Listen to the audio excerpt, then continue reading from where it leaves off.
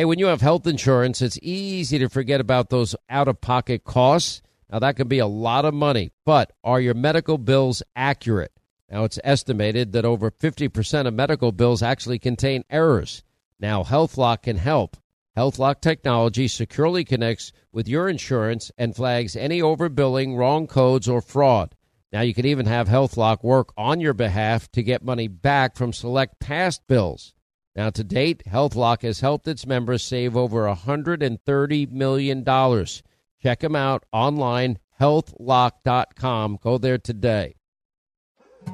More Than a Movie is back with Season 2. I'm your host, Alex Fumero, and each week I'm going to talk to the people behind your favorite movies. From The Godfather, Andy Garcia. He has the smarts of Vito, the temper of Sonny, the warmth of Fredo, and the coldness of Michael. To the legend behind La Bamba, Lou Diamond Phillips. When I walked in, I didn't think I had a shot at Richie because John Stamos' picture was already up on the wall. Listen to More Than a Movie on the iHeartRadio app, Apple Podcasts, or wherever you get your podcasts. Hey, I'm Jay Shetty, and I'm the host of the On Purpose podcast. This week, I talked to Orlando Bloom in a rare interview where we went deep into how to get comfortable with fear and how to change the guilt and shame thought pattern. People say, what are you afraid of, right? I'm afraid of fear because it's like I want to confront anything in my life that feels challenging on those levels. Listen to On Purpose with Jay Shetty on the iHeartRadio app, Apple Podcast, or wherever you get your podcasts. Let not your heart be troubled. You are listening to the Sean Hannity Radio Show podcast. So like many of you, I used to suffer from insomnia. No matter what I did, I just couldn't get a perfect night's sleep. Well, then I met Mike Lindell, the inventor of MyPillow. He got me fitted for my very own MyPillow, and it's changed my life. I fall asleep faster, I stay asleep longer, and now you can too. Just go to MyPillow.com or call 800-467-1962. Use the promo code Sean to take advantage of Mike's 2-for-1 offer. Now, MyPillow is made right here in the USA, has a 60-day unconditional money-back guarantee and a 10-year warranty. And by the way, you can even wash it and dry it. Just go to MyPillow.com or call 800-467-1962, promo code Sean, to get Mike's special 2-for-1 offer. All right, happy Monday, and we're glad you are with us. Write down our toll-free telephone number. You want to be a part of this extravagant. How many days now? 11 days away we got left of Obama's presidency, the mess that he has made for this country. It's kind of exciting to have, I'm looking at some of the economic news today, and I'm thinking, wow, this is pretty cool stuff. I'm looking, let's see, this guy, President-elect Donald Trump, had a great meeting with this Alibaba guy, the executive chairman, Jack Ma is his name. They discussed how can we create 1 million new U.S. jobs? When we talk to our employment guys, express employment professionals, every time I talk to the owner, Bob Funk, every time I talk to this guy, he's excited about his company and how many jobs he's created. He wants to create 1 million jobs a year. What did I talk about the whole election year? The forgotten man, the people on food stamps in poverty. I have a picture of The Forgotten Man by John McNaughton, the artist, hanging right up here in my studio. I have the original in my garage. I haven't taken it out. I don't know, because it's so hard to open this thing. I know. I digress. But anyway, they're focused on small business. We specifically talked about supporting 1 million small businesses, especially in the Midwest of America. Well, that makes me happy. Well, that doesn't help you, Hannity. Well, it's not about me. It's like all these people that call in, well, Hannity, you never mentioned the stock market. What does the stock market do for somebody out of work, out of the labor force, in poverty, and on food stamps? They don't give a rip about the stock market. I don't even give a rip about the stock market because I don't trust it. Anyway, so they're talking about creating 1 million jobs here in the country. That's 1 million careers for 1 million Americans.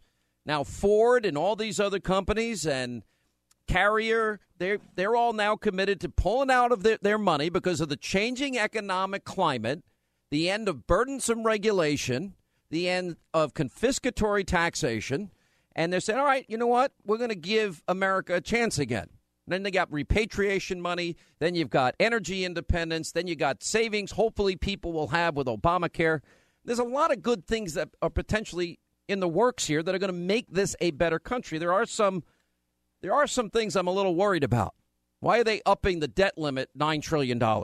Why did Congress, I'm listening to Senator Ted Cruz and Marco Rubio. They're both right. Why is a Republican Congress upping the debt limit $9.5 trillion over the next 10 years? That's a warning sign.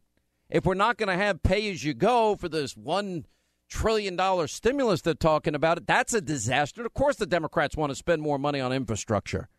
Well, you'd get more bang out of your buck if you take the money out of D.C. and have the money directly apportioned to whatever state project you're working on. Let the states handle it. They'll do a much better job. Just like Medicare, Medicaid, get everything back to the states, education back to the states. It would all be good. Fiat Chrysler announced a huge U.S. investment, including thousands of new jobs, and Fiat Chrysler is going to add 3 new Jeeps to its lineup, including a pickup truck. And they're investing $1 billion in 2 U.S. factories, furthering its effort to increase production of the SUVs and pickup trucks and get out of producing small and mid-sized cars. They think it'll create a couple of thousand jobs at least, and that's good news for everybody. Maybe not a lot, but if you're in Ohio, if you're in Michigan, you're in Pennsylvania, that means a lot. You open up fracking and all the energy jobs that would be available for the infrastructure and pipelines and Keystone and everything in between. That's going to be good for everybody as well. Now, I want to stop here for a second. And what did I say to you on Tuesday when I got back from my only once-a-year long vacation where I find God, I find myself again, I realize how exhausted I am from the year. I slept the first week just to recover and become a normal person, and then I had 1 week of normal activity, and then I'm back into the grind.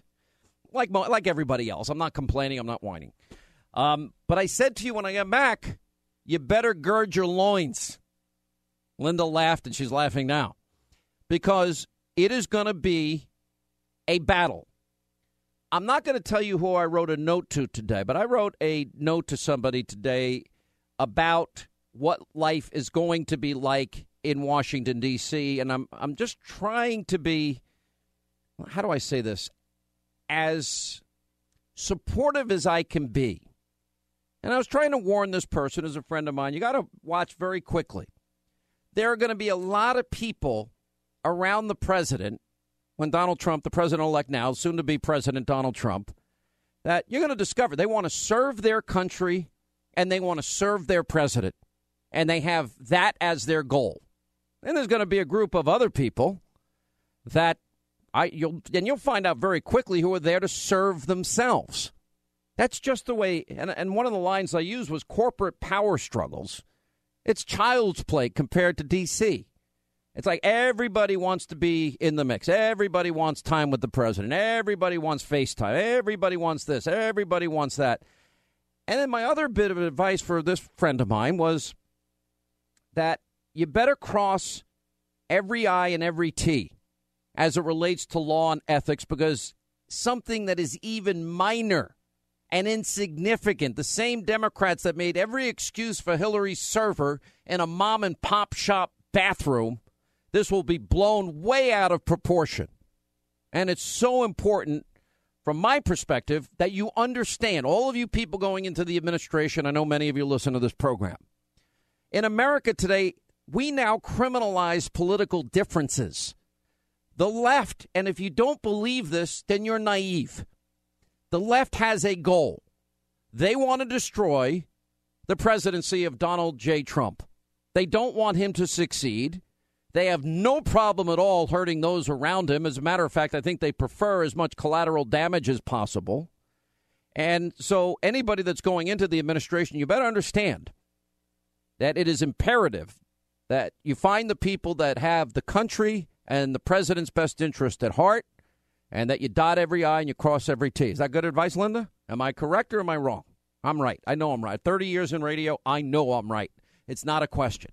I'm sure probably some people would roll their eyes and say, oh, Hannity, you're paranoid. No, I'm not.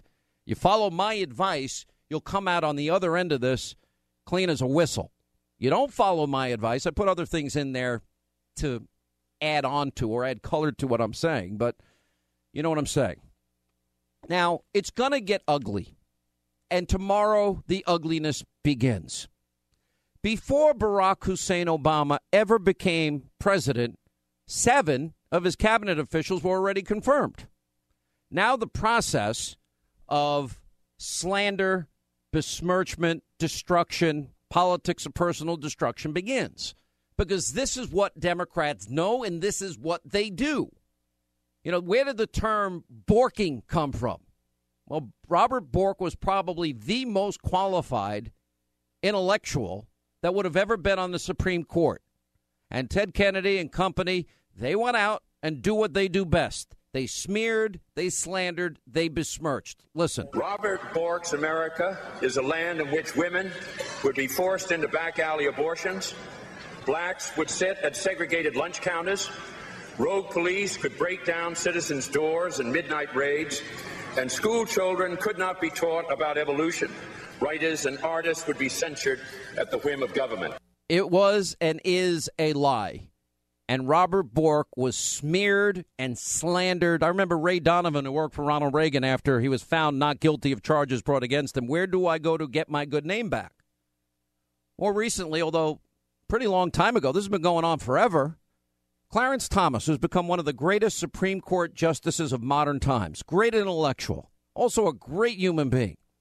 If you never read his book, My Grandfather's Son, you need to read it. It is such a good book. It tells you so much about the man that I've come to admire greatly. I'm not good friends with him. I know him. I'm an acquaintance of his. I just admire him so much as a human being. And remember what he went through? He described it as this. This is a circus. It's a national disgrace. It is a high-tech lynching for uppity blacks who in any way deign to think for themselves. And it is a message that unless you kowtow to an old order, you will be lynched, destroyed, caricatured by a committee of the U.S. Senate rather than hung from a tree. Wow. You hear that? That is so powerful because it's so true. And that's what they did to this great man. Every election, when we begin an election cycle, what do I always warn you about? The Democratic Party and how they play the race card. You know, 1998, elect Republicans, black churches will burn, according to a radio ad by the Democratic Party in Missouri. In 2000, it's like my father was killed all over again, the James Byrd ad. And George W. Bush, he didn't support hate crimes legislation. He just supported the death penalty for the animals that were involved in the dragging death of this innocent man, James Byrd. And then it goes on from there. Here's just a small sampling of racial politics that we get every election season. When you don't vote, you let another church explode. When you don't vote, you allow another cross to burn. When you don't vote, you let another assault wound a brother or sister. When you don't vote, you let the Republicans continue to cut school lunches and Head Start. I mean, you got the first sort of mainstream African American who is articulate and bright and clean and nice looking guy. I don't feel no ways tired. I come too far from where I started from. Nobody told me that the road would be easy. You cannot go to a 7-Eleven or a Dunkin' Donuts unless you have a slight Indian accent. I'm not joking. I'm actually old enough to remember the good old days, and they weren't all that good in many ways. That message, I'll give you America great again, is if you're a white Southerner, you know exactly what it means, don't you? Mitt Romney, he's speaking to a population of this, a segment of the population who does not like to see people other than a white man in the White House or in any other elected position. I don't know how anyone of Hispanic heritage could be a Republican, okay? Do I need to say more? Romney wants to he said in the first 100 days, he's going to let the big banks once again write their own rules. Unchain Wall Street. They're going to put you all back in chains. Don't tell me we live in a colorblind society. The Republicans know that theirs is the wrong agenda for African Americans. That's why they don't even want to count you in the census. They're doing everything they can to stop black people, Latinos, poor people, young people, people with disabilities from voting. It's a blast from the Jim Crow past. I thought we had won that battle back in the 1960s. No, I think that they played the race card on me. And we now know from memos from the campaign and everything that they plan to do it all along. On June 7, 1998, in Texas, my father was killed. He was beaten, chained, and then dragged 3 miles to his death, all because he was black.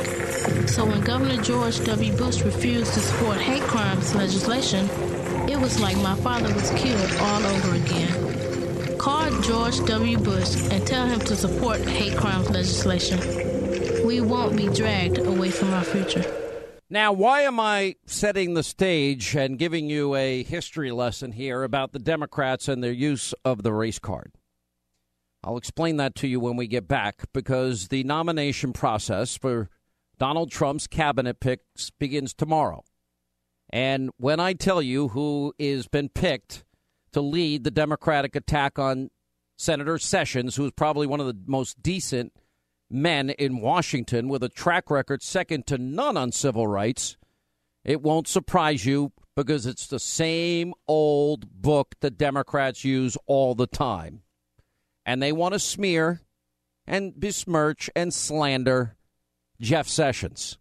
And I'll tell you who's leading the way when we get back and what you can do about it. Because if you don't involve yourself, like I told you last Tuesday, if you think you can vote Donald Trump's the president, Republican House, Republican Senate, you can just walk away, that's not going to work out very well. If you don't put pressure on those people you put in power, then the things that could get done will never get done. It's going to take your full engagement for the next 4 years. And I'm all in. I want this country to get on the proper trajectory. I want the right Supreme Court. I want to vet refugees. I want to get rid of burdensome regulation, the bureaucracy, high taxes, get rid of Obamacare, energy independence, education to states, build the wall.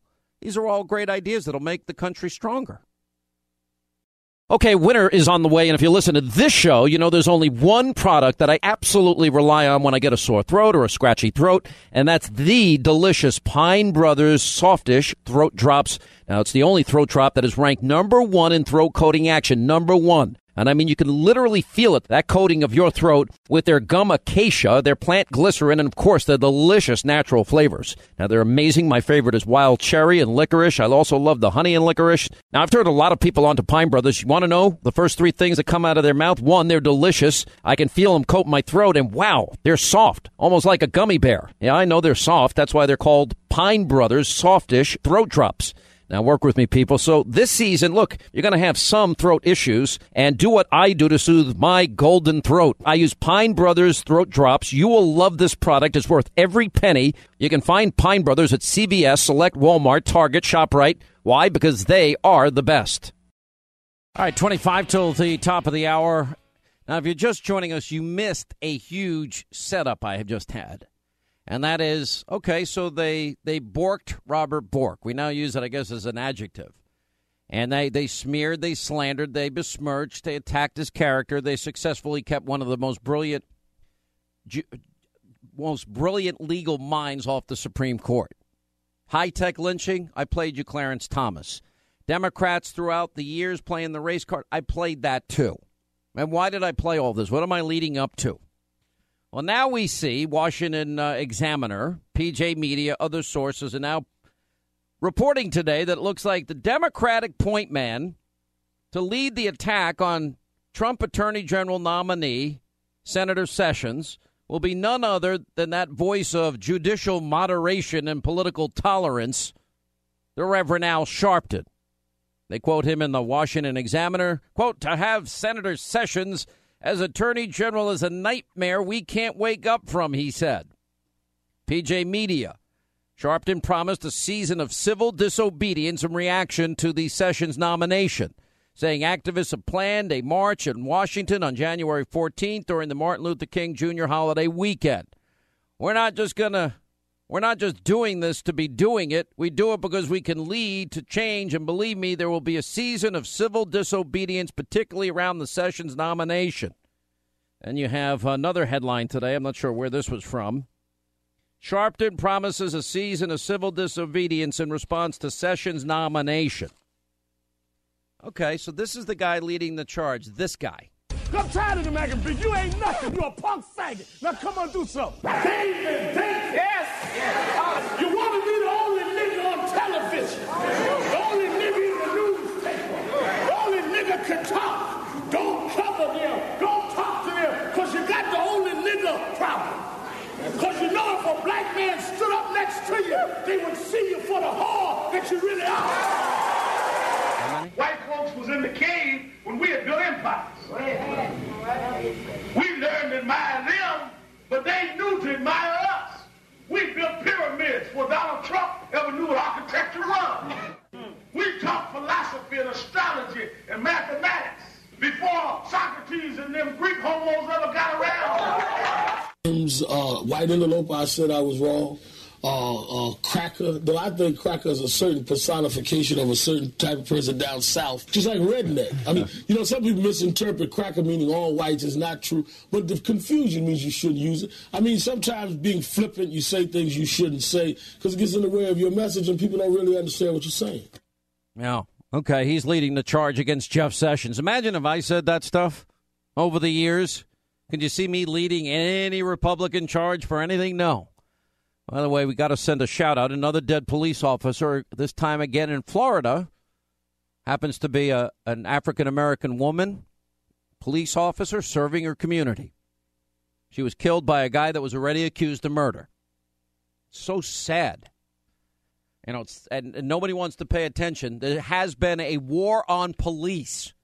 And I do believe the rhetoric of Black Lives Matter and the support they've gotten from Hillary and Obama has not been helpful, or the president rushing to judgment in, the Cambridge police acted stupidly, supporting Michael Brown, Freddie Gray, Trayvon Martin before any facts, evidence are presented.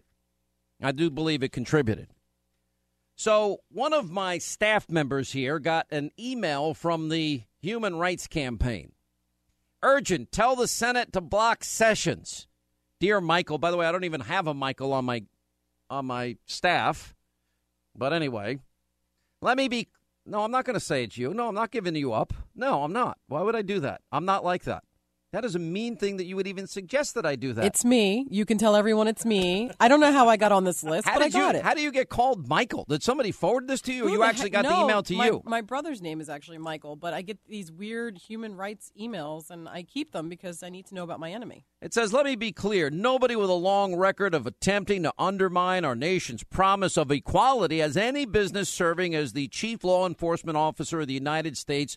We need you to contact your senators immediately, urging them to block the appointment of Jeff Sessions as Attorney General. Donald Trump's selection of Senator Jeff Sessions to head the Department of Justice is a major step in the wrong direction for lesbian, gay, bisexual, transgender, I won't even say the words they use, Americans. In fact, Sessions is so extreme. He was a 2014 inductee into Hillary Rodham Clinton's Hall of Shame and has a score of 0 on our congressional scorecard again and again. He voted against the repeal of Don't Ask, Don't Tell. Well, didn't Don't Ask, Don't Tell come from Bill Clinton? I mean, it's just so... And then they go on hate crimes. Listen, it's like George Bush didn't support hate crimes for James Byrd, but he did support the death penalty for those animals that were responsible for the dragging death of James Byrd. He even led the fight to permanently ban marriage equality in every state. He wants it to go back to the states. All of these are nuanced issues. And then they're going after him on his civil rights record. It just is appalling because this is what you're not going to hear. That Senator Sessions voted in favor of a 30-year extension of the Civil Rights Act. A Democrat's going to bring that up? Senator Sessions, and I actually disagreed with him on this. I don't disagree with him often. I think he's one of the most talented, gifted people and strong conservatives and principled people, one of the nicest people I've ever met in Washington. Everybody changes in Washington. He's not one of them. Senator Sessions, though, was one of only 17 Republicans to vote to confirm Obama's Attorney General Eric Holder. Okay, shows that he's fair and he believes the president has the right to pick his own cabinet. Senator Sessions spearheaded the effort to award the Congressional Gold Medal to Rosa Parks.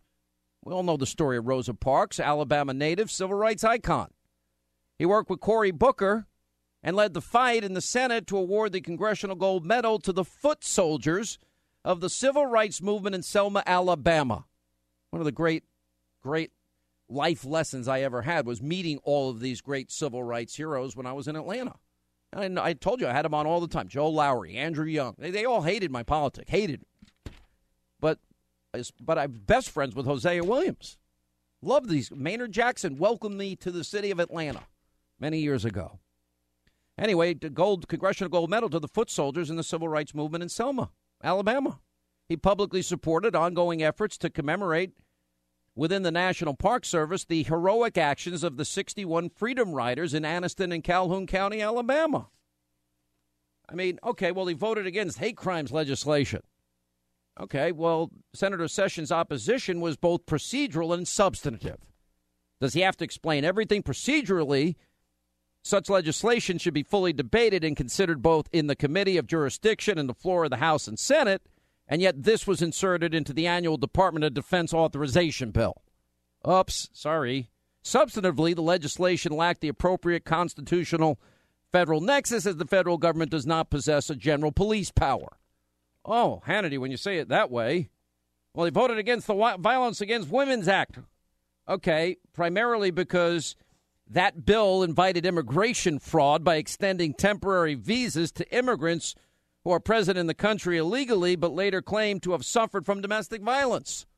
Oh, so you mean there's actual nuance, there's actual revision and extending of one's remarks? And it also gave Native American tribal courts criminal jurisdiction over non-Native Americans for the first time in our country's history. Those are big issues. Those are big caveats. But, of course, you're not going to hear about it in the slander sessions. You know who the person was? All this talk, Al Sharpton. I wonder if Al Sharpton is proud of Jeff Sessions because he worked with, of all people, Senator Dick Durbin. Remember the disparity in sentencing between powder and crack cocaine? And particularly African Americans were disproportionately punished because they used a different form of cocaine, which was fundamentally wrong and unfair. Well, the Crack Cocaine Fair Sentencing Act that was passed in 2010, well, you can thank Senator Jeff Sessions for that. And it reduced the penalties for crack possession, which many felt unfairly targeted African Americans.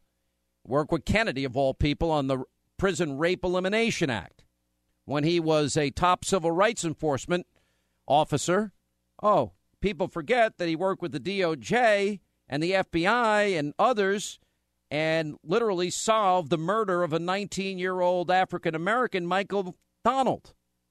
Anyway, he prosecuted this guy, Tiger Knowles, as an accomplice, obtaining a guilty plea and a life sentence in federal court. After investigative work, he shifted the case of the KKK murderer, Henry Hayes, to a state court where he received the death penalty. Oh, hang on a second. That doesn't sound like... Then, of course, he was involved and he joined the first lawsuit in the history of the Department of Justice to stop the suppression of African-American voting rights in 1983. Doesn't sound very racist to me.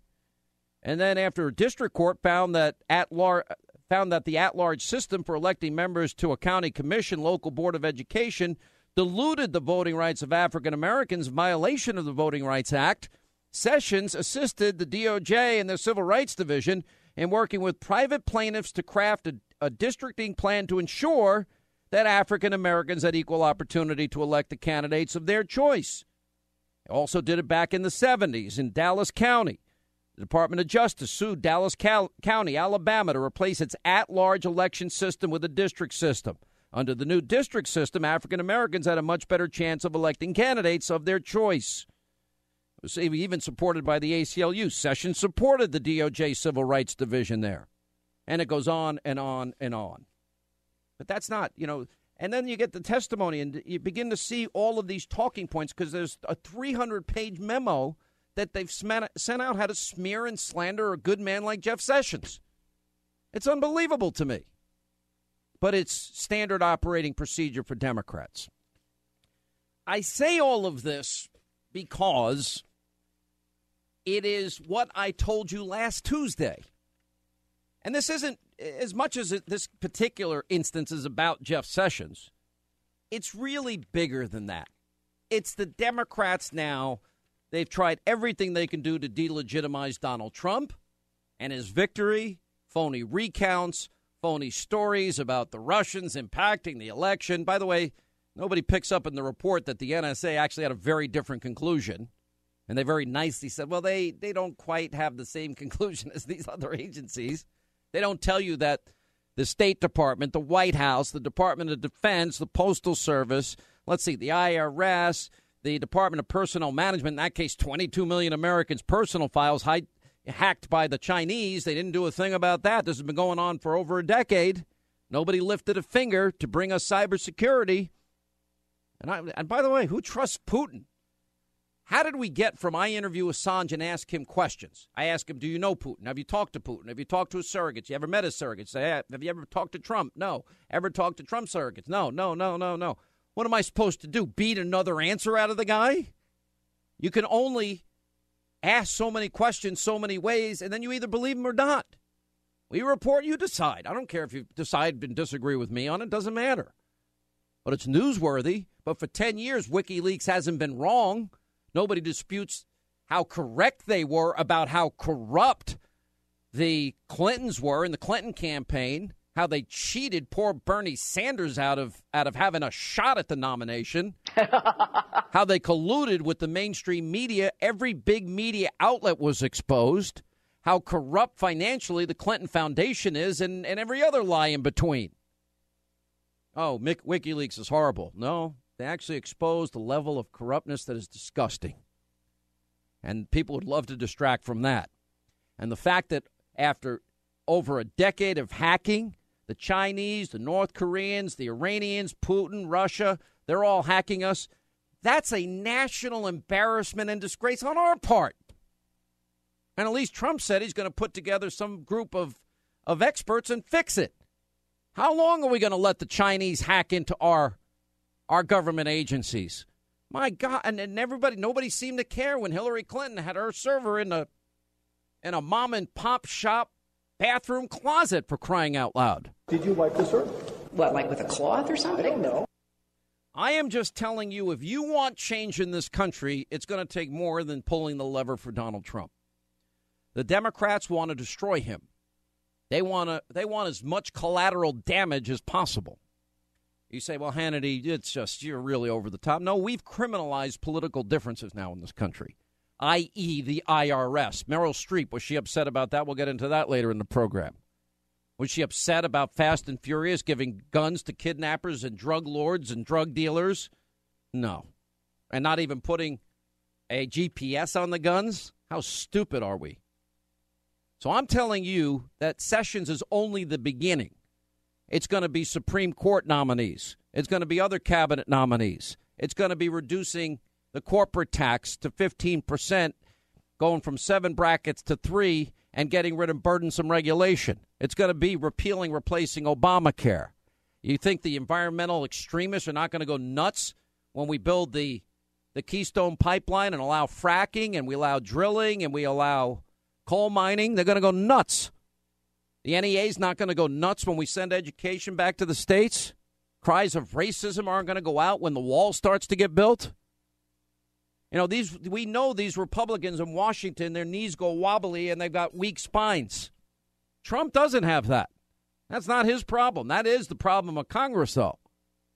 And if you want these things to stop, by the time I get on the air tomorrow, you're going to see that there will be another Borking, another Clarence Thomas attack, another accusation of Republican racism that is a falsehood, an outright lie. See if I'm wrong. 800-941-SEAN. We'll get into this a little bit with Joe DeGenova when we get back. This is a circus. It's a national disgrace. It is a high-tech lynching for uppity blacks who in any way deign to think for themselves. And it is a message that unless you kowtow to an old order, you will be lynched, destroyed, caricatured by a committee of the U.S. Senate rather than hung from a tree. Robert Bork's America is a land in which women would be forced into back alley abortions, blacks would sit at segregated lunch counters, rogue police could break down citizens' doors in midnight raids, and school children could not be taught about evolution. Writers and artists would be censured at the whim of government. When you don't vote, you let another church explode. When you don't vote, you allow another cross to burn. When you don't vote, you let another assault wound a brother or sister.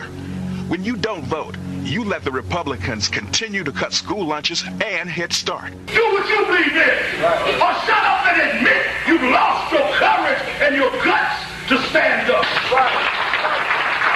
I ain't having no march. I believe in fight. Well, fight then. Ain't nobody holding you.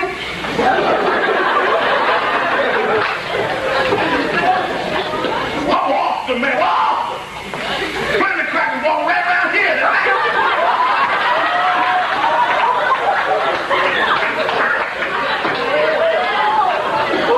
Ain't nobody ever told you I knocked the gun out your hand. I mean, you got the first sort of mainstream African American who is articulate and bright and clean and a nice looking guy. I don't feel no ways tired. I come too far from where I started from. Nobody told me that the road would be easy. You cannot go to a 7-Eleven or a Dunkin' Donuts unless you have a slight Indian accent. I'm not joking. I'm actually old enough to remember the good old days, and they weren't all that good in many ways. That message, I'll give you America great again, is if you're a white Southerner, you know exactly what it means, don't you? Mitt Romney, he's speaking to a population of a segment of the population who does not like to see people other than a white man in the White House or in any other elected position. I don't know how anyone of Hispanic heritage could be a Republican. Okay? Do I need to say more? Romney wants to he said in the first 100 days, he's going to let the big banks once again write their own rules. Unchain Wall Street. They're going to put you all back in chains. Don't tell me we live in a colorblind society. The Republicans know that theirs is the wrong agenda for African Americans. That's why they don't even want to count you in the census. They're doing everything they can to stop black people, Latinos, poor people, young people, people with disabilities from voting. It's a blast from the Jim Crow past. I thought we had won that battle back in the 1960s. No, I think that they played the race card on me. And we now know from memos from the campaign and everything that they plan to do it all along. On June 7, 1998, in Texas, my father was killed. He was beaten, chained, and then dragged 3 miles to his death, all because he was black. So when Governor George W. Bush refused to support hate crimes legislation, it was like my father was killed all over again. Call George W. Bush and tell him to support hate crimes legislation. We won't be dragged away from our future. All right, that, of course, is Clarence Thomas. And that, of course, is the hearings of Robert Bork. Probably no single person more qualified than him to be on the Supreme Court. Clarence Thomas has become one of the greatest justices in modern times. Yeah, he's quiet on the bench, but he's one of the sharpest thinkers that the Supreme Court has had in many, many decades. Thank God he's been there. Thank God for the sake of the country. And then, of course, you have a series of Democrats, and what are they doing? They constantly, repetitively, compulsively try and smear and slander innocent people. Now, starting tomorrow, the confirmation hearings begin in terms of Donald Trump's cabinet picks. The first person up will be Jeff Sessions, who is a senator from Alabama. And like in the past, when they did this one other time, when he was up for another job many years ago, a federal judgeship 30 years ago, he was smeared and he was slandered. And now Democrats have chosen this person, the Reverend Al Sharpton, to look into his past and lead the Democratic attack on Sessions. This guy. I'm tired of the American bitch. You ain't nothing. You a punk faggot. Now come on, do something. David, yes. You want to be the only nigga on television. The only nigga in the newspaper. The only nigga can talk. Don't cover them. Don't talk to them. Because you got the only nigga problem. a black man stood up next to you, they would see you for the whore that you really are. White folks was in the cave when we had built empires. We learned to admire them, but they knew to admire us. We built pyramids before Donald Trump ever knew what architecture was. We taught philosophy and astrology and mathematics before Socrates and them Greek homos ever got around. White interloper, I said I was wrong. Cracker, though I think cracker is a certain personification of a certain type of person down south, just like redneck. I mean, some people misinterpret cracker meaning all whites is not true, but the confusion means you shouldn't use it. I mean, sometimes being flippant, you say things you shouldn't say because it gets in the way of your message and people don't really understand what you're saying. So as I discussed in the last hour, this same tactic that is used every election year, the same tactic that is used to smear, libel, slander good people like Robert Bork, like Clarence Thomas, is going to be used again. They won't tell you in these committee hearings tomorrow that Senator Sessions voted in favor of a 30-year extension of the Civil Rights Act. They won't tell you that he was only one of 17 Republicans that voted to confirm, and I actually think this was a mistake, Eric Holder. They won't tell you that he spearheaded the effort to award the Congressional Gold Medal to Rosa Parks, an Alabama native and a civil rights icon, or work with Cory Booker that Sessions led the fight to award the Congressional Gold Medal to the foot soldiers of the civil rights movement in Selma, Alabama, or that he publicly supported ongoing efforts to commemorate within the National Park Service the heroic actions of the 61 Freedom Riders in Anniston and Calhoun County, Alabama. They won't tell you his record going up against the Ku Klux Klan or the crack cocaine Fair Sentencing Act, which disproportionately impacted black Americans.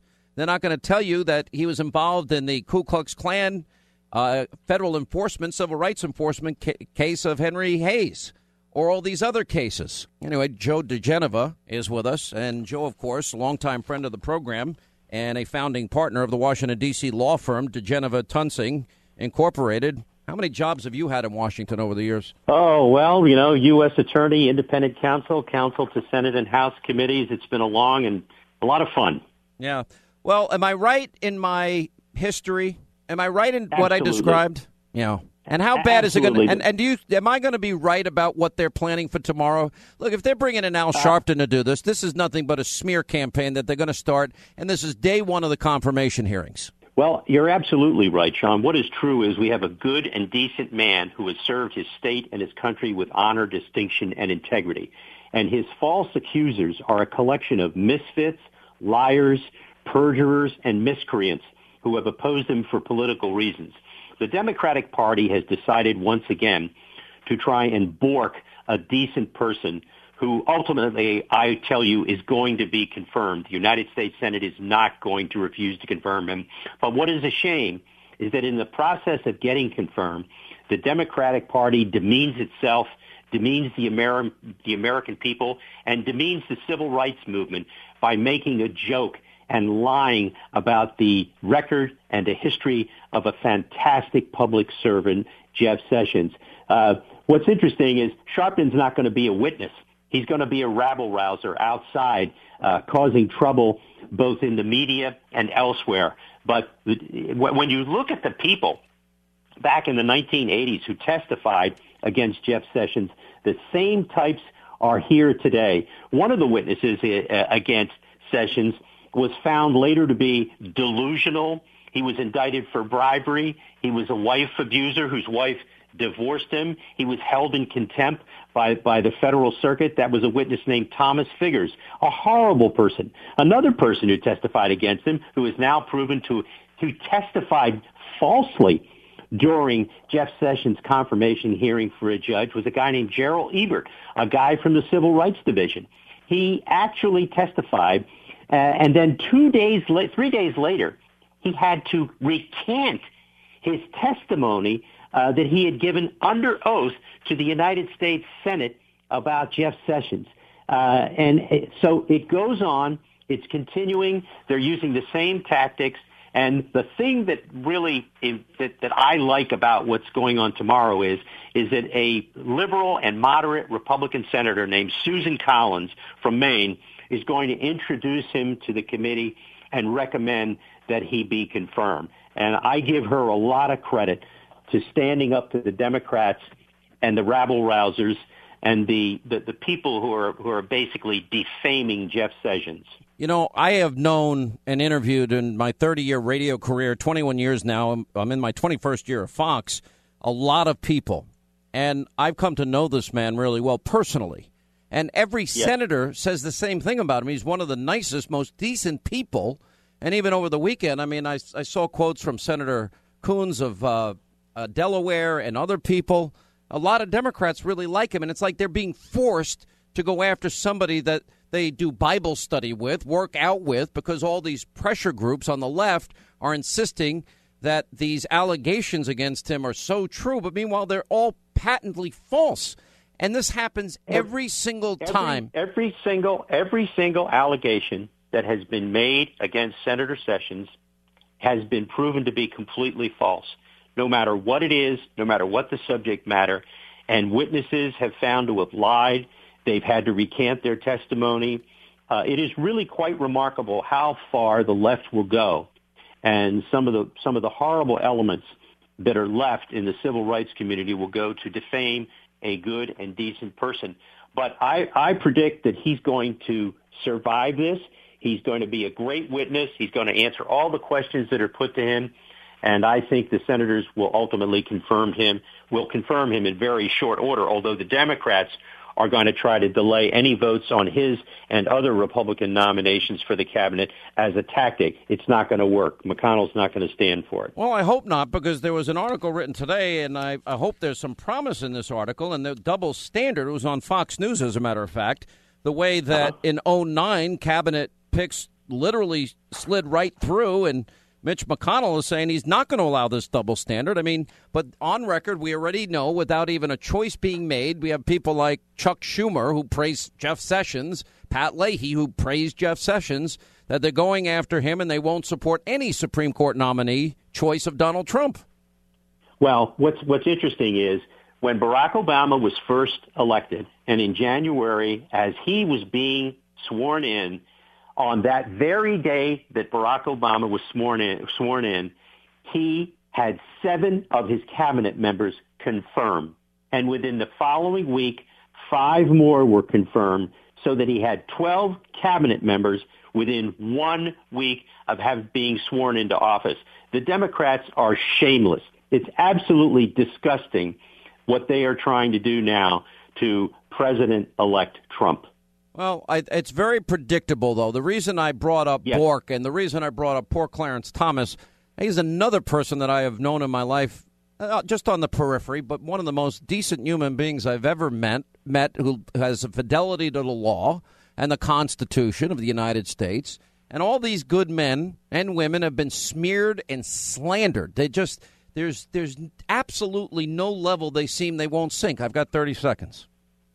The reason the Democrats no longer control the House and the Senate, have lost a series of governorships, have lost most of the state houses, is because of tactics like this.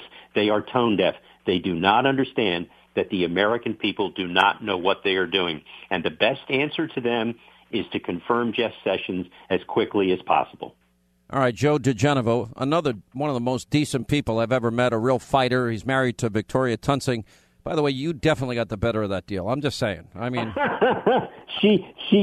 No, I'm just being honest. I mean, she's a much better lawyer than I am. She's better looking too. With all due respect, I mean. Well, there's no question she's better looking than I am. All right, you're both dear friends. God bless you. I hope I'll see you guys at the. I'm working the inauguration. I'm not going. I'm working. Hopefully, we'll see you then. Good. All right, my friend. God Enjoy bless you. it. Thank you. You watch. This is going to happen tomorrow.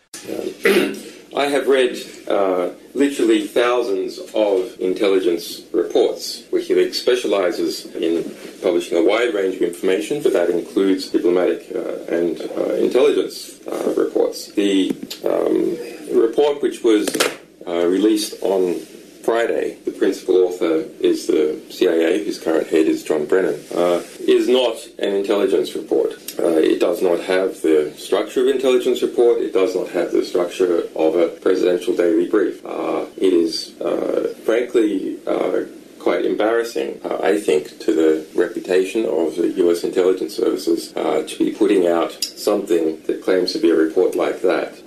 This is a press release. It is clearly designed for political effect, and U.S. intelligence services have been politicized by the Obama administration in the production of this report and a number of others. All right, that was Julian Assange, WikiLeaks, earlier today. 24 now till the top of the hour. You know, it's amazing how, in spite of everything that I have been telling people, the White House being hacked, the State Department being hacked, the IRS being hacked, the Postal Service being hacked, Department of Personnel Management, 22+ million people's personal information hacked by the Chinese in 2014 alone, and the president doesn't say a word. But everybody's fixing, well, Hannity, he let WikiLeaks founder Julian Assange speak. He must be a commie sympathizer. That's how stupid these people are. And my argument has been, of course, you never trust Putin. You don't trust Russia. You don't trust China. You don't make idiotic deals like Iran, like the president did. You know, you don't trust our enemies. What you do is you recognize this has been going on for well over a decade. And then you start asking, why does our government allow this to continue? Now, Donald Trump, to his credit, said he's convening some type of White House group of people and experts so that they will, with the task of fixing this problem. Unbelievable. Andrew Zeem is the founder and lead developer of BleachBit, of course, now infamous from Hillary Clinton and her private email server that was in a mom and pop shop bathroom closet. David Kennedy's with us. He's the principal security consultant of Trusted SEC LLC, a white hat hacker group. And anyway, so Julian Assange spoke out this morning and basically said it was a press release and had basically the conclusion mocking this report as it is. Andrew Zeem, you know, I'm pointing out all these examples where our government has been hacked, including 22 million people, their private information, hacked by the Chinese. Nobody raised an eyebrow. The president never even mentioned it. Why all the attention to this? Is it political in your view? The timing tells us that it's political, right? During the Obama administration, it's been going on, and then suddenly, as President-elect Trump suddenly wins the election, to many people's surprise, there's this scrutiny whether his election results are possibly invalid. Yeah, I think this is what it's all about. And the reality is, and this is something that you're obviously an expert in, is we don't have cybersecurity. Our government doesn't have cybersecurity. And Julian Assange and WikiLeaks was founded 10 years ago, and this obsession with trying to discover whether there's a connection to Assange and Russia. My question is, why were we vulnerable after every government agency has pretty much been hacked in the last 10 years? Why haven't we fixed the problem? Isn't that the right question? Yeah, it's definitely the right question. Security is complicated.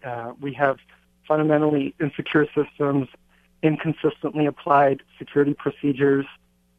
And another part of it is the political aspect. As you mentioned, Obama hasn't put any consequences on Russia or China or others who have tried to hack the United States. So they'll continue doing it, knowing that they can get away with it. Yeah, by the way, has BleachBit been selling in greater numbers since you became so infamous? I guess it's free, but I'm sure you have some way of making money, right? Yeah, your show and all the publicity a few months ago was a huge boost. Shortly after I was on your show, I started selling what I call the cloth or something. We all remember when Hillary Clinton was asked... You mean like a cloth or something? Did you like this, sir? Yeah. What, like with a cloth or something? I don't know. You got a button for that. Yeah, so I made a real microfiber cloth with Hillary's picture on it, and that's been selling like hotcakes, and probably just as much as the Russian hacking has changed the results of the election. Wow. David, what are your thoughts on this? Am I asking the right question, or am I missing something here? The fact that every government agency was hacked and we've never fixed the problem or solved the problem, including, by the way, the 2008 election. The Russians tried to influence that. I noticed Democrats, they kind of bypassed that little fact in their talking points. But my frustration is with the fact that we have never fixed cybersecurity. Well, Sean, this is actually an interesting point because, you know, I was a former intel analyst for the United States military. I was in the Marine Corps. I was an intelligence analyst. I had a high-level clearance. And I can say that the folks that do the actual intelligence gathering are very solid folks. I mean, we have the most amazing intelligence capabilities that you can possibly imagine. The interesting part about all this is that, the Obama administration is trying to make what we call attribution, to attribute a hack or multiple hacks or things to an actual government, which they've never really previously done before. And that's the political part about this. And the way that they're doing it is they released what was called a Joint Analysis Report, a JAR, as well as the DNI, the Director of National Intelligence report, that outlined what they were trying to build as far as credibility. And these documents were so vague that they literally provided zero value or any evidence whatsoever to be able to attribute it back to a specific country, which was the entire intent of those two documents. So it's very suspicious that, you have this. But one thing I will say is that, hacking has really been the Wild West, over a number of years. Even when I was in, there's been no rules of engagement. There's been no law. There's been no agreements between countries on who can hack one another.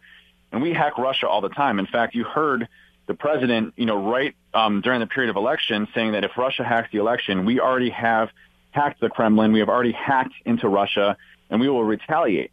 So my question is that Russia hacking into us is nothing different. They've been doing it for us for military preparedness, intelligence gathering purposes. Well, I think it's a very long time we've known it. I think that's a great point, David, and I also think it gets worse than that. If the question is whether or not it's proper to influence elections, well, at least we know Russia's an enemy. We know Putin's an enemy. What do we make of the fact that President Obama actively and with taxpayer money and with his entire election team tried to unseat and impact the re-election of Prime Minister Benjamin Netanyahu of Israel? That's just a fact. There's a whole lineage of what we have done in different election cycles, or even just looking at, the cyber operations that we did against Iran a number of years ago with Stuxnet and Flame, where we sent back and hacked into the nuclear facilities into Iran.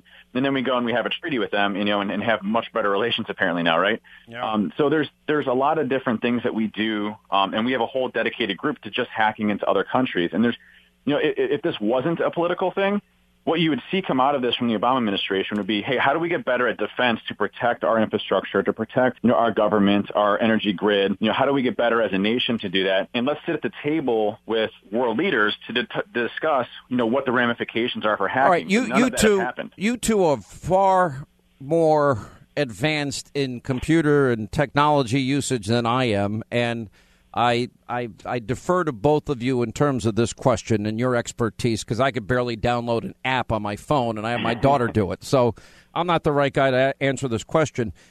Andrew, is it possible, knowing what we know about attacks from China, Russia, Iran, North Korea, other countries, that has been going on for a long time now, over a decade, is it possible to fix this problem, to make our government servers impenetrable? And how long would it take? The short answer is we're not going to be able to fix this anytime soon. It's a complicated mess. How long is we can't fix it anytime soon? I think to really be secure, I think we'd need a radical shift in our technology and policies. In other words, but if let's say we brought together some of the best and brightest minds in computers and programming, and maybe even Bill Gates and the head of Apple, bring all these guys in and say, we need your help, we need your patriotism on display here. How long would it take then? Is it something, if we hired enough people with the right skill set, that we could fix it within 6 months, a year, 2 years? Microsoft, Apple, a lot of other smart people are working on this. Some security firms are totally dedicated to security. David Kennedy. On Friday, you had a guy in doing artificial intelligence, which is the kind of stuff that we need, but it's not enough. You'll see, for example, Microsoft Windows, that a lot of government systems are based on, comes out with security updates every month. But there are smart hackers out there who get these vulnerabilities before the updates are pushed out, and that gives them this window of vulnerability and access into our systems before the United States even has access to patch them. That's a fundamental problem. Those kinds of things need to be fixed. Because I had, David, I'll ask you the same question, and we had some computer experts on the program last week, and they said it was actually a fairly easy fix. They disagree a little bit here with Andrew. I would agree with Andrew. I would say that security is something that no one's quite figured out yet. I mean, there's a lot of competing ideas on what the best solution is to fix. Artificial intelligence being one of those, but we're not there yet. We probably won't be there for another 5 or 10 years. Or better defenses in order to build multiple layers. The problem is that the United States government still considers information security essentially the same as they do a car part, and goes out to the lowest bidder, and that's very difficult in a very decentralized infrastructure. So you have different departments running their own IT infrastructure. As we saw with the IRS not being able to get backups, certain government agencies may have better IT than others, and so until you can centralize that under one umbrella and really provide IT services out of a central government type of system, it's going to be very difficult to actually go through and secure this infrastructure. The government. But why, for example, do I read all the time that Apple has encryption, and even the FBI had a very, very difficult time breaking their encryption, and I would think that the FBI would be experts at that.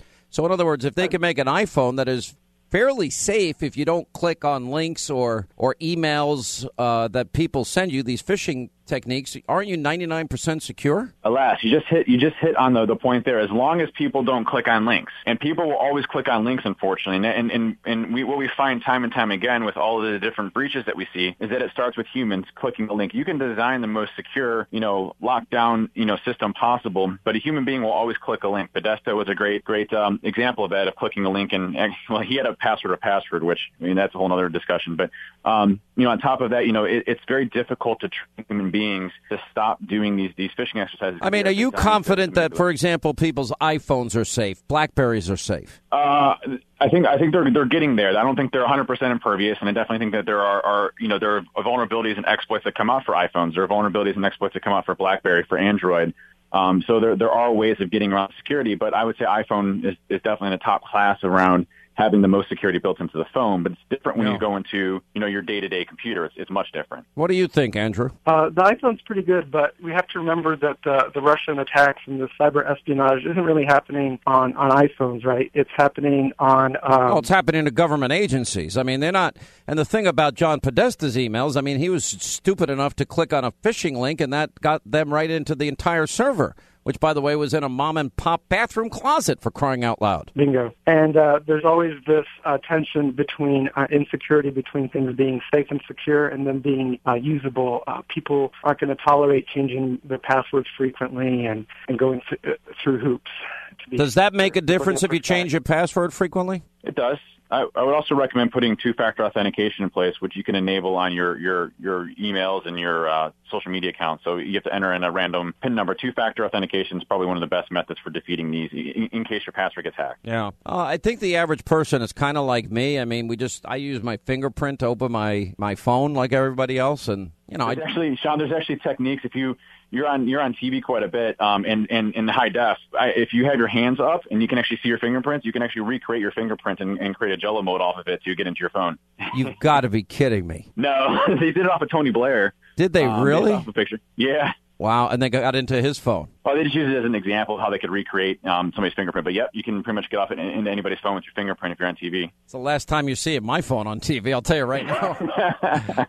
Although it wouldn't be as interesting as people hoped. I actually have what I call burner phones that I use. Is that a smart idea? Yeah, I think so. Moving phones off, to different phones. This is going to sound paranoid, but I actually wipe my computer once a month, completely from scratch, and then kind of rebuild it up just from being paranoid. And the average user probably doesn't need to do that, but anywhere that you can save information securely, cloud is typically okay in certain capacities, but can be an issue, as we saw with a lot of the celebrities that were hacked based off of phishing. So, I recommend keeping local storage and backups of all of your information. Yeah, well, thank you both. You know what? I admire both of you for what you do. I think it's hilarious, by the way, Andrew, that you came up with this. You mean like with a cloth, which is the new BleachBit, and I guess the people can buy it. What's your website if people want to get a hold of it? BleachBit.org. Okay.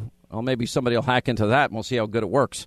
Thank you both for being with us. 800-941-SEAN. You want to be a part of the program. When we come back, News Roundup, Information Overload. Of course, the controversy, Meryl Streep at the Golden Globe Awards. We'll get to that. We'll get to your calls. Thank you, Hollywood Foreign Press. Just to pick up on what Hugh Laurie said, you and all of us in this room really belong to the most vilified segments in American society right now. Think about it.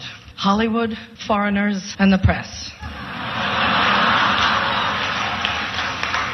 But who are we? And you know, what is Hollywood anyway? It's just a bunch of people from other places. I was educated in the public schools of New Jersey. Viola was born in a sharecropper's cabin in South Carolina, came up in Central Falls, Rhode Island. Sarah Paulson was born in Florida, raised by a single mom in Brooklyn.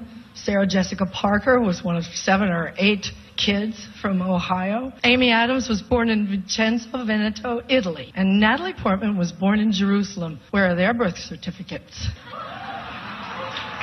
And the beautiful Ruth Nega was born in Addis Ababa, Ethiopia, raised in Ireland, I do believe. And she's here nominated for playing a small-town girl from Virginia. Ryan Gosling, like all the nicest people, is Canadian. And Dev Patel was born in Kenya, raised in London, and is here for playing an Indian raised in Tasmania. So Hollywood is crawling with outsiders and foreigners. And if we kick them all out, you'll have nothing to watch but football and mixed martial arts, which are not the arts. An actor's only job is to enter the lives of people who are different from us and let you feel what that feels like. And there were many, many, many powerful performances this year that did exactly that. Breathtaking, compassionate work. But there was one performance this year that stunned me. It sank its hooks in my heart. Not because there was nothing good about it, but it was effective and it did its job. It made its intended audience laugh and show their teeth. It was that moment when the person asking to sit in the most respected seat in our country imitated a disabled reporter, someone he outranked in privilege, power, and the capacity to fight back. It kind of broke my heart when I saw it, and I still can't get it out of my head because it wasn't in a movie. It was real life. And this instinct to humiliate, when it's modeled by someone in the public platform, by someone powerful, it filters down into everybody's life because it kind of gives permission for other people to do the same thing. Disrespect invites disrespect. Violence incites violence. When the powerful use their position to bully others, we all lose. Okay, this brings me to the press. We need the principled press to hold power to account, to call them on the carpet for every outrage. That's why our founders enshrined the press and its freedoms in our Constitution. So I only ask the famously well-heeled Hollywood foreign press and all of us in our community to join me in supporting the Committee to Protect Journalists, because we're going to need them going forward, and they'll need us to safeguard the truth. All right, Meryl Streep, what's her name? Last night at the Golden Globe Awards. You know what's stands out the most in my mind about all of this is, well, that's not art. Football, MMA. Oh, that's like clinging to your bitter people in Pennsylvania, clinging to God, guns, and religion. The basket of irredeemable deplorables that Hillary Clinton talked about in the campaign that helped her lose the election, by the way, not the Russians. And it is, you think back in the Obama years and these sanctimonious, self-righteous, phony liberal hypocrites with their private jets polluting the atmosphere that they claim is suffering from global warming. By the way, 49 states have snow or ice in them right now. 49. That includes southern states that never get snow or ice. They all have it. And I'm just listening to all this and I'm thinking, I can't tolerate this anymore. Yeah, she wants to support the press because the press colluded with Hillary Clinton to win the election, as we all know, thanks to WikiLeaks. But it doesn't surprise me. Anyway, joining us to talk about it, Chris Hahn is the host of the ever so popular and growing 3 affiliates now, the Chris Hahn Show. Fox, get ready, baby. Are you up to 3 or 2? Oh, get ready. 2017 is going to be my year. How many affiliates do you have? I have 3, and I'm working on about 10 more right now. Listen, I've never felt my success is predicated on other people failing. If you want this to succeed, I wish you the best, and that may surprise you. I appreciate it. Also, Ami Horowitz, documentarian, satirist, here to debate and discuss the Golden Globes. I'm watching at all the faces, and except for, Mel Gibson, and who was the other guy next to Mel Gibson? Vince Vaughn. Vince Vaughn. I mean, you just see their snarky, sanctimonious, self-righteous, leftist point of view. Hollywood once used to be conservative. You had patriots like Bob Hope and Jimmy Stewart, but also Joe Concha of The Hill is with us. Joe, I'll start with you. What was your reaction to this? My reaction was that was fake news front and center that Meryl Streep was pushing last night. It's so true, right? And I'll tell you why, man. I mean, no one's reporting this. I'm literally the only person that has written this today. Donald Trump was not mocking that reporter. Thank you. He was not. I have video evidence. Everybody has it, actually. Go to YouTube. He used the same exact gestures in terms of flailing his arms and making those sounds to mock himself on Larry King in 2005, to mock Ted Cruz, to mock a general, a fictitious one that he said was having trouble fighting ISIS, to mock bank regulators. He's done this over and over again. It's his default mocking, mimicking style. And it had nothing to do with that reporter being disabled, which, by the way, his disability it limits him from any movement like that, and he speaks perfectly. He wasn't mocking his disability. That's just a Trumpism, and everybody's running with that narrative because Meryl Streep said so. That's such a great point. How do you answer that, Chris Hahn of The Chris Hahn Show? Well, I think that we should have been calling out Mel Gibson, the anti-Semite sitting there in the room who immediately went. By the way, wait. Well, let's stop there. Deflection. Why don't you respond? Why don't you respond? Hang on. Why don't you respond to what Joe said? I'm asking you about what Joe said. Well, Joe did talk about how great a patriot Mel Gibson was. I did. When did I say that? Play back the tape. I double dare you to define where I said anything about Mel Gibson. Well, I triple dare you. You did just. I mentioned that the only people that looked shocked in the room were Vince Vaughn and Mel Gibson. They were like, "What?" So, why don't you answer what he's saying? Is that he has all this video that he did it to himself and to other people on Larry King Live and elsewhere. So it proves he wasn't mocking anybody. And if we're going to talk about it, let's talk about all the vicious, horrible things that the left have been saying about Donald Trump in the last year. Look, including a president of the United States. Look, here, the bottom line is this. I'm waiting for the bottom line. When you're dealing with Hollywood celebrities, you're always going to have protests about whatever's going on in the country. And yes, many Americans, myself included, feel that what he did when he made those motions were directed at that reporter. Maybe they were, maybe they weren't. I haven't seen Joe's report, but my underlying feeling is it was. And I think that the president-elect now understands that he's got to be very careful in what he says, and I think that's one of the episodes that taught him that. What's your reaction, Ami Horowitz? I think getting away from the mocking thing, going back to Meryl Streep, it amazes me how they simply don't get that this elitist patronizing of people in the politics and pontificating on the way people are supposed to think is exactly what got Donald Trump elected in the first place. But they can't help themselves when they see a podium and a TV monitor to just have diarrhea of the mouth and continue to deride 50% of the film-going audience. They're so stupid. Listen, if I was an actor, you would never know what my politics are. Why would I want to tune out 50% of my audience? It doesn't make any sense. And by the way, I want to point one more thing out. And I don't know if you played this, Sean, because you want to make this point or not, but I caught it. When Meryl Streep was talking about the international flavor of the awards, and she mentioned the countries that people are from, when she mentioned the beautiful Natalie Portman, she said Jerusalem, did not say Israel. I find that very interesting. Well, it's listen, my take on all of this is Hollywood is losing a lot of money now. It's not like it used to be. You still have a few breakout hits, but more often than ever before, they're losing a fortune. The formula's not working. What is the formula, though, Joe? It's sex, it's violence, it's drivel. There's nothing profound or deep or thought-provoking, really, to speak of. Maybe once or twice a year you get a good movie out of Hollywood, but otherwise it's all formulaic and it's all the same. It's sexism, basically, is what it sells, right? You don't see women more objectified than you see in Hollywood, right? But one more point about Streep, by the way. She also said that Trump supporters showed their teeth when they laughed at Trump mocking the disabled reporter, which he was not mocking. And that's another big mistake that people make. You want to go after Trump? Fine. You better go after it with an honest narrative. But if you want to go after him, of course, that's part of the contract.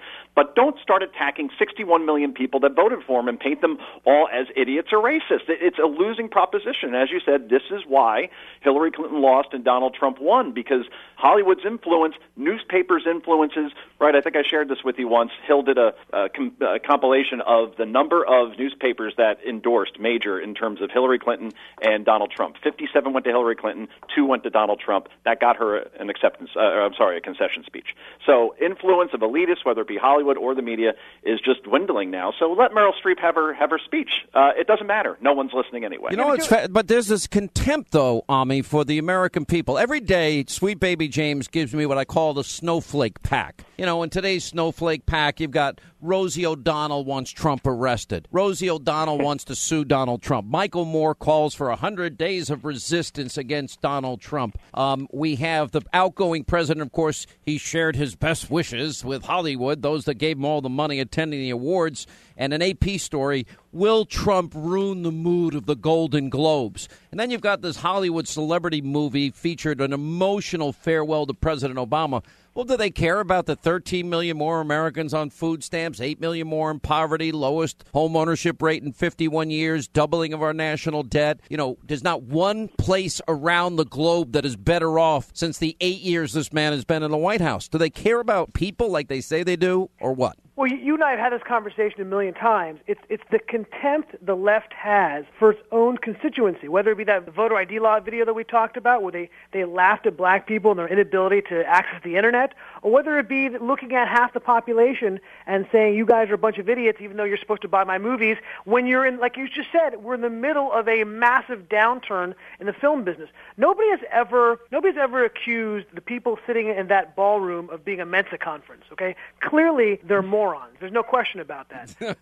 But beyond that, it's this continuous derision and contempt for people they're supposed to care about, whether it be the poor, whether it be black people. That's what always drives me insane about the left. And obviously, when we're talking about the left, let me ask Chris Hahn of the Chris Hahn Show. So Hillary calls people a basket of irredeemable deplorables. Obama talked about bitter people in Pennsylvania clinging to their God, guns, Bibles, and religion. You have Hollywood's contempt for MMA and football. By the way, my two favorite sports at this point. And I'm thinking, let's face it, the Giants were not very artful yesterday, Sean. Okay, good point. But the fact is, Democrats do have this contempt. All these people are a bunch of overpaid, rich Hollywood elitists that are trying to lecture the rest of America how they should live. We should drive our bicycles. Meanwhile, Leonardo DiCaprio, Mr. Global Warming himself, flies from Australia to Vegas to celebrate New Year's Eve not once but twice. Look,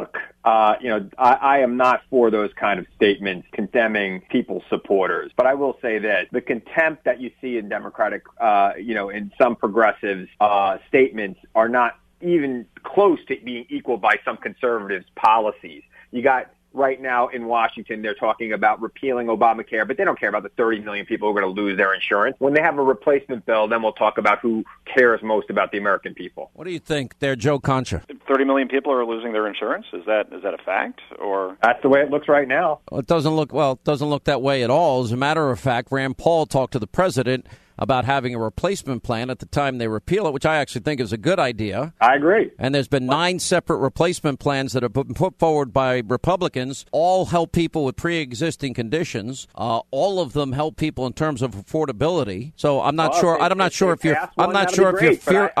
your fear-mongering talking points are working. I'm just talking about what Speaker Ryan said last week. He said, it's going to take weeks and months to figure out what the replacement's going to be.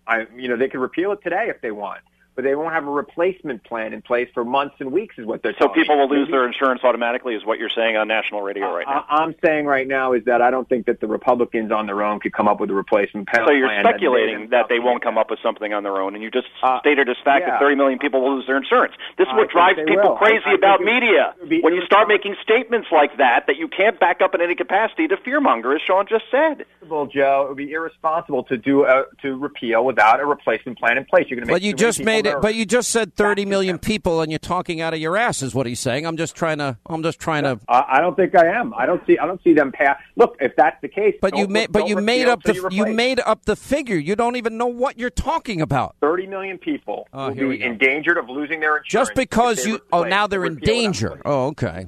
Last word, Ami. I'm just amazed at the hard pivot we just made from the vapid Golden Globes to real hard policy discussion on Obamacare. Well done, Sean Hannity. All right. See, there's amazing things that happen on the Sean Hannity show. So we do things that no other show will do. Joe is probably one of like 3 media people that I actually respect and trust in America. I mean, that's how bad things have gotten. Thank you all for being with us. Appreciate your time. 800-941-SEAN, toll-free telephone number. You want to be a part of the program. All right, 25 till the top of the hour, toll-free telephone number is 800-941-SEAN. All right, as promised, we're going to get to our busy telephones now. We have Kimberly is in Charleston. She's in South Carolina. Kimberly, glad you called. Welcome to the show. Thank you, and thank you for taking my call. I appreciate it. Thank you.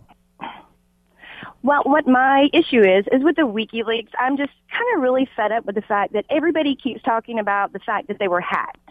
Well, they obviously gave the opening to be hacked. And I think more about what they're irritated is the fact that information that was discovered when they were hacked and their true colors, which are obviously not quite the red, white, and blue, but a little bit more on the grayish, and that we're finding out who they are and what kind of people they are, and that they're not a we the people, but it's all about me. So I don't know that it's almost like a blame game, and you only play a blame game when you don't want to own up to what you've done. And it's just look. I mean, so out of control. In the particular case of Podesta, this was a phishing scam. This was nothing more than that. In other words, like how many times have you on your own computer gotten, oh, click here and give us your information. Oh, we want to give you millions of dollars. Oh, your Google account is a mess. You need to give us the information. It's all a lie. I mean, it's one of the reasons why I'm so proud of having LifeLock.com on this radio program, because not only do they alert you when somebody is using your information, but they also will fix a problem, because once you get into this mess, I mean, it is beyond the pale. And look, it's like this idiot Joe Scarborough. Oh, Hannity's romance with Assange is repulsive. Well, him calling himself a conservative is repulsive. Him pathetically begging for a job constantly at Fox is repulsive. Him working on a network that is the single biggest, most biased network in the country is repulsive. And I could go on. And how's his radio show doing? That's repulsive, too. He has a radio show? No, he doesn't, actually. He did, but it's expanding. He says it's expanding. But the fact of the matter is we've known about all of this. If you take it from the perspective, now we know. There's no more excuses when WikiLeaks, in fact, released the standard operating procedures for Camp Delta or the Army detention camp at Gitmo. That's in 2008 that they did this.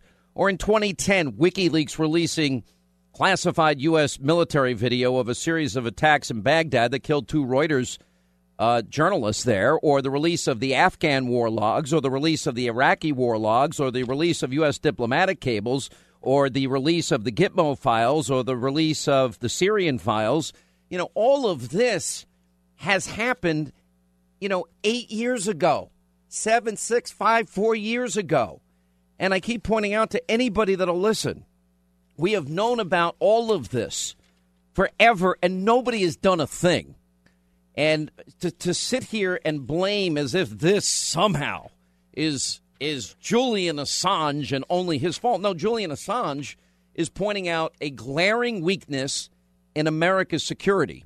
You cannot have national security and at the same time simultaneously having all of these countries hacking into all of these departments. I mean, we know Russia hacks. I don't trust Vladimir Putin as far as I can throw him.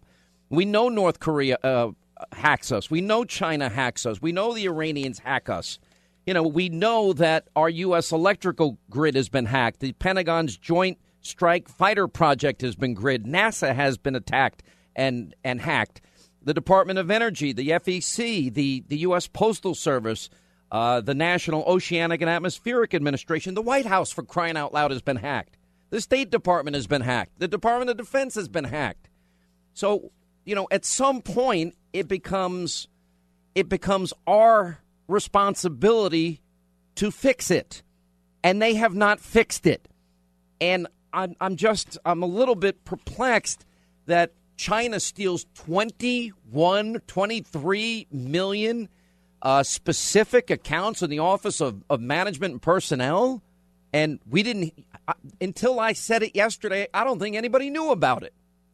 And Obama never uttered a word.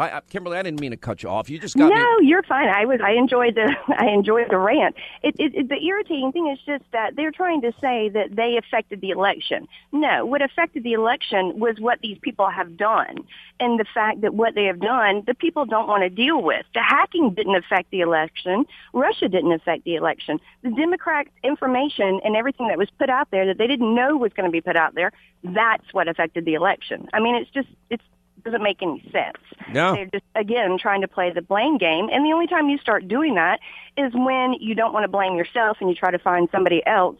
Everything is their fault and not your own. And it's ridiculous. Listen, they don't like what was exposed here. I mean, they exposed all the media collusion with repulsive Joe Scarborough's network in particular. NBC was at the heart of all of this. John Harwood, CNBC, MSNBC. Apparently, they were feeding Hillary Clinton's team, or Hillary Clinton's team was feeding them questions before interviews. I mean, that's his network. And they didn't like the fact that the media was exposed, or the Clinton corruption, or the money they're taking from Morocco, or the money for the wedding for Chelsea, and all the contributions that they were securing. I mean, it's so corrupt. We learned two things from Julian Assange and WikiLeaks, and I give them all the credit that they deserve. And that is that they showed us we have no cybersecurity. We better wake up and fix that problem. And number two, as much as I knew government was corrupt, I never knew the depths of corruption until WikiLeaks. And that's just a fact. And for that, I am grateful, because I trust nobody now. And I think we need to be vigilant. One of the things Assange said to me, you don't have to like him, but he's right about this. He said transparency leads to competency. We don't have competent government because they're not held accountable, because they keep everything secret. To the extent that we can open up government to we the people, we're going to be a lot better off. Anyway, Kimberly, great call. I appreciate your patience. Thanks for being with us. Sandy is in California. Sandy, hi, how are you? And we're glad you called. Hi, Sean. I think the problem with Joe Scarborough and other media types is they're jealous. And what the truth is, you work your butt off. You go out and you do the interview. And you know what? Your interview was much more hard-hitting than what the Senate did. To me, that was just like a kangaroo court. Let me ask you a question. I appreciate your kindness, and I'm not worried about Repulsive Joe and his low-rated show. But I want to ask this. Is there any question that, and we haven't even aired all of it yet, is there any question you wish I asked that I didn't? Because I didn't walk out of that interview feeling I had missed something. Well, there is one thing, but I don't know if he would have answered it. My honest opinion, yes, conspiratorial or not, is that young man that was murdered on his way to meet with the FBI may have been the very person who gave the information over to WikiLeaks. And I would love for somebody to be able to find that out. Well, the reason I didn't ask that question, because I did ask the question about the friend of his that, remember the report that was in the Daily Mail that suggested his friend Craig Murray had these documents from Podesta actually handed to him in a wooded area outside of American University. And it was the one time during the interview I felt a sense of annoyance on Julian's part, because I think he's annoyed that his friend went out and said that, because that is not the MO of WikiLeaks. They want to protect their sources completely, or else they, as he rightly said, they wouldn't have sources. I agree with that, but I really think that's probably what happened. And I think it was somebody from the Democrat Party. We might have to wait 20, 30, 40 years like we had to on the Deep Throat person. But I think it's ridiculous that the intelligence agencies are leaking, and I'm still always going to be offended by the fact that they lied along with Hillary and Obama about Benghazi. And I cannot forgive them for that. And I'm so glad Clapper's going to be gone and those other higher-ups. Now, I think the lower-level people are probably good people, but there's too much politics in the intelligence agency. Way too much. You know what? Very well said, very astute, very perceptive. And if people were listening to me for a long period of time now, I've said we've got to beef up cybersecurity, and I want that for our national defense. I believe in intelligence. I believe in covert operations. I even believe in plausible deniability. And I don't like the rules of engagement we put on our military men and women. You know, one of the questions I did ask, I was asking about the Iraq war, because they did release the video of the bombing that killed 2 Reuters reporters. And, you know, unfortunately, whenever there's a war, there's going to be collateral damage. And it's sad. I wish there was no war. I wish there was no such thing as radical Islam. I wish that Saddam Hussein, we didn't have images of the Kurds and children laying in the street that had been gassed by this madman. I wish Hitler never existed. I wish, you know, communism never existed. I wish the KGB, I wish, you know, but it's not reality. We have to understand that this world has much evil in it, and the best way to defend against it is to have the strongest, meanest, toughest, and I'll add most secure and secretive in many ways, in many instances, military on the face of this earth. That guarantees our liberty and our freedom, because there are many people that would love to take that freedom away. What, you know, the whole issue behind radical Islam is an Islamic caliphate, and that means convert or die. And that means you either convert to their way of life, their lifestyle, their culture, or you will be killed. And the purpose is to advance this worldwide. And people seem to forget what radical Islam is all about. All right, let's get to our busy phones. Thank you for a good call, though. Really appreciate it. Mary Beth is in Arkansas. Mary Beth, hi, how are you? Happy Friday. I'm good. How are you? Happy New Year. Happy New Year to you, too.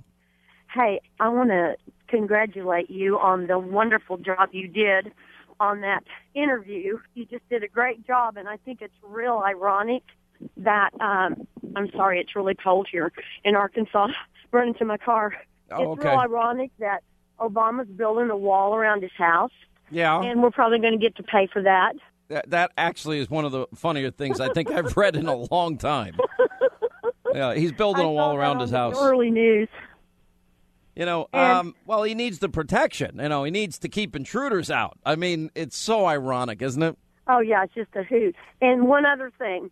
I am really happy that Megyn is leaving Fox. Megyn Kelly's leaving Fox News. She should have left a long time ago. Well, look, I don't wish. I've always felt. I know. I wish everybody the best. I've never had any issues with Megyn at all. Look, politically, I probably disagree with her on some issues in the campaign, but that's neither here nor there. And I wish everybody the best in this business. I've never been a person that felt my success is predicated on other people's failure or other people not doing well, when it's just the opposite that is true. I mean, the better that Tucker Carlson, who's a friend of mine, does, the better I'm going to do. It's a rising tide lifting all boats, and I wish her the best, and I wish Tucker, who's a good friend of mine, the best. And I am very happy with where I am. I am very blessed to have now be in my 21st year at Fox, my 30th year in radio, and the fact that so many of you support me and allow me to do this every day is something I never forget. You know, as Repulsive Joe was taking his cheap shot at me, I wrote him at one point, I'm like, well, you could have gotten on the plane like I did. I cut my vacation short, and I'm not patting myself on the back. This is what I do. This is my job. My job is to serve you, my audience. And one of the things I was proudest of last year is we kept our promise. We kept our promise in 2015 that we made to you about our coverage. And my promise now is to fight to help change America for the better. That's my promise this year. And, you know, but Repulsive Joe could have gotten on a plane and cut his vacation short, and he could have flown 8 hours and stay on the ground 6 hours and then turn around and fly 8 hours back and asked any questions he wanted. But I guess he was too busy. 800-941-SEAN if you want to be a part of this program. All right, so I want to give this homework assignment tonight. I've laid out the history of the Democrats and how they slander and smear. We'll have a lot more on Hannity tonight about all of this. And it's really important. Senator Sessions, I've known for years. There's very few people, to be honest, that I like and trust in Washington. Lindsey Graham is not one of them. I don't trust a lot of the people outside of the Freedom Caucus in the House. I don't trust, and Louis Gohmert. He's not in the Freedom Caucus, but he should be. I don't trust a lot of these guys in the Senate. I trust people like Rand Paul on most issues, Senator Cruz on most issues, Mike Lee on most issues, Senator Rubio on most issues. After that, There's not really a whole long list of people that I say are in the great category. Too many of them love their power. But mark my words, you're going to watch tomorrow these hearings and see if I'm right that what they did to Bork, Clarence Thomas, what they do every 4 years, every election cycle, and that is play the race card, doesn't come out in full force tomorrow. Now, I don't think it's going to matter, but that's not the point. 202-224-3121 if you want to call Senator Grassley or any of the senators on the judiciary. More Than a Movie is back with Season 2. I'm your host, Alex Fumero, and each week I'm going to talk to the people behind your favorite movies. From The Godfather, Andy Garcia. He has the smarts of Vito, the temper of Sonny, the warmth of Fredo, and the coldness of Michael. To the legend behind La Bamba, Lou Diamond Phillips. When I walked in, I didn't think I had a shot at Richie because John Stamos' picture was already up on the wall. Listen to More Than a Movie on the iHeartRadio app, Apple Podcasts, or wherever you get your podcasts. Hey, I'm Jay Shetty, and I'm the host of the On Purpose podcast. This week, I talked to Orlando Bloom in a rare interview where we went deep into how to get comfortable with fear and how to change the guilt and shame thought pattern. People say, what are you afraid of, right? I'm afraid of fear because it's like I want to confront anything in my life that feels challenging on those levels. Listen to On Purpose with Jay Shetty on the iHeartRadio app, Apple Podcast, or wherever you get your podcasts. Hi, I'm Michael Rappaport. And I'm Kibi Rappaport. And together we're hosting Rappaport's Reality Podcast. We have a passion for reality TV, and we're inviting you into our living room. We're dissecting the drama, and we're giving praise to the single greatest form of entertainment on television today. That is right. Reality TV is the greatest form of entertainment on television today. Listen to Rappaport's Reality with me, Kibi Rappaport. And me, Michael Rappaport, on the iHeartRadio app, Apple Podcast, or wherever you get your podcast.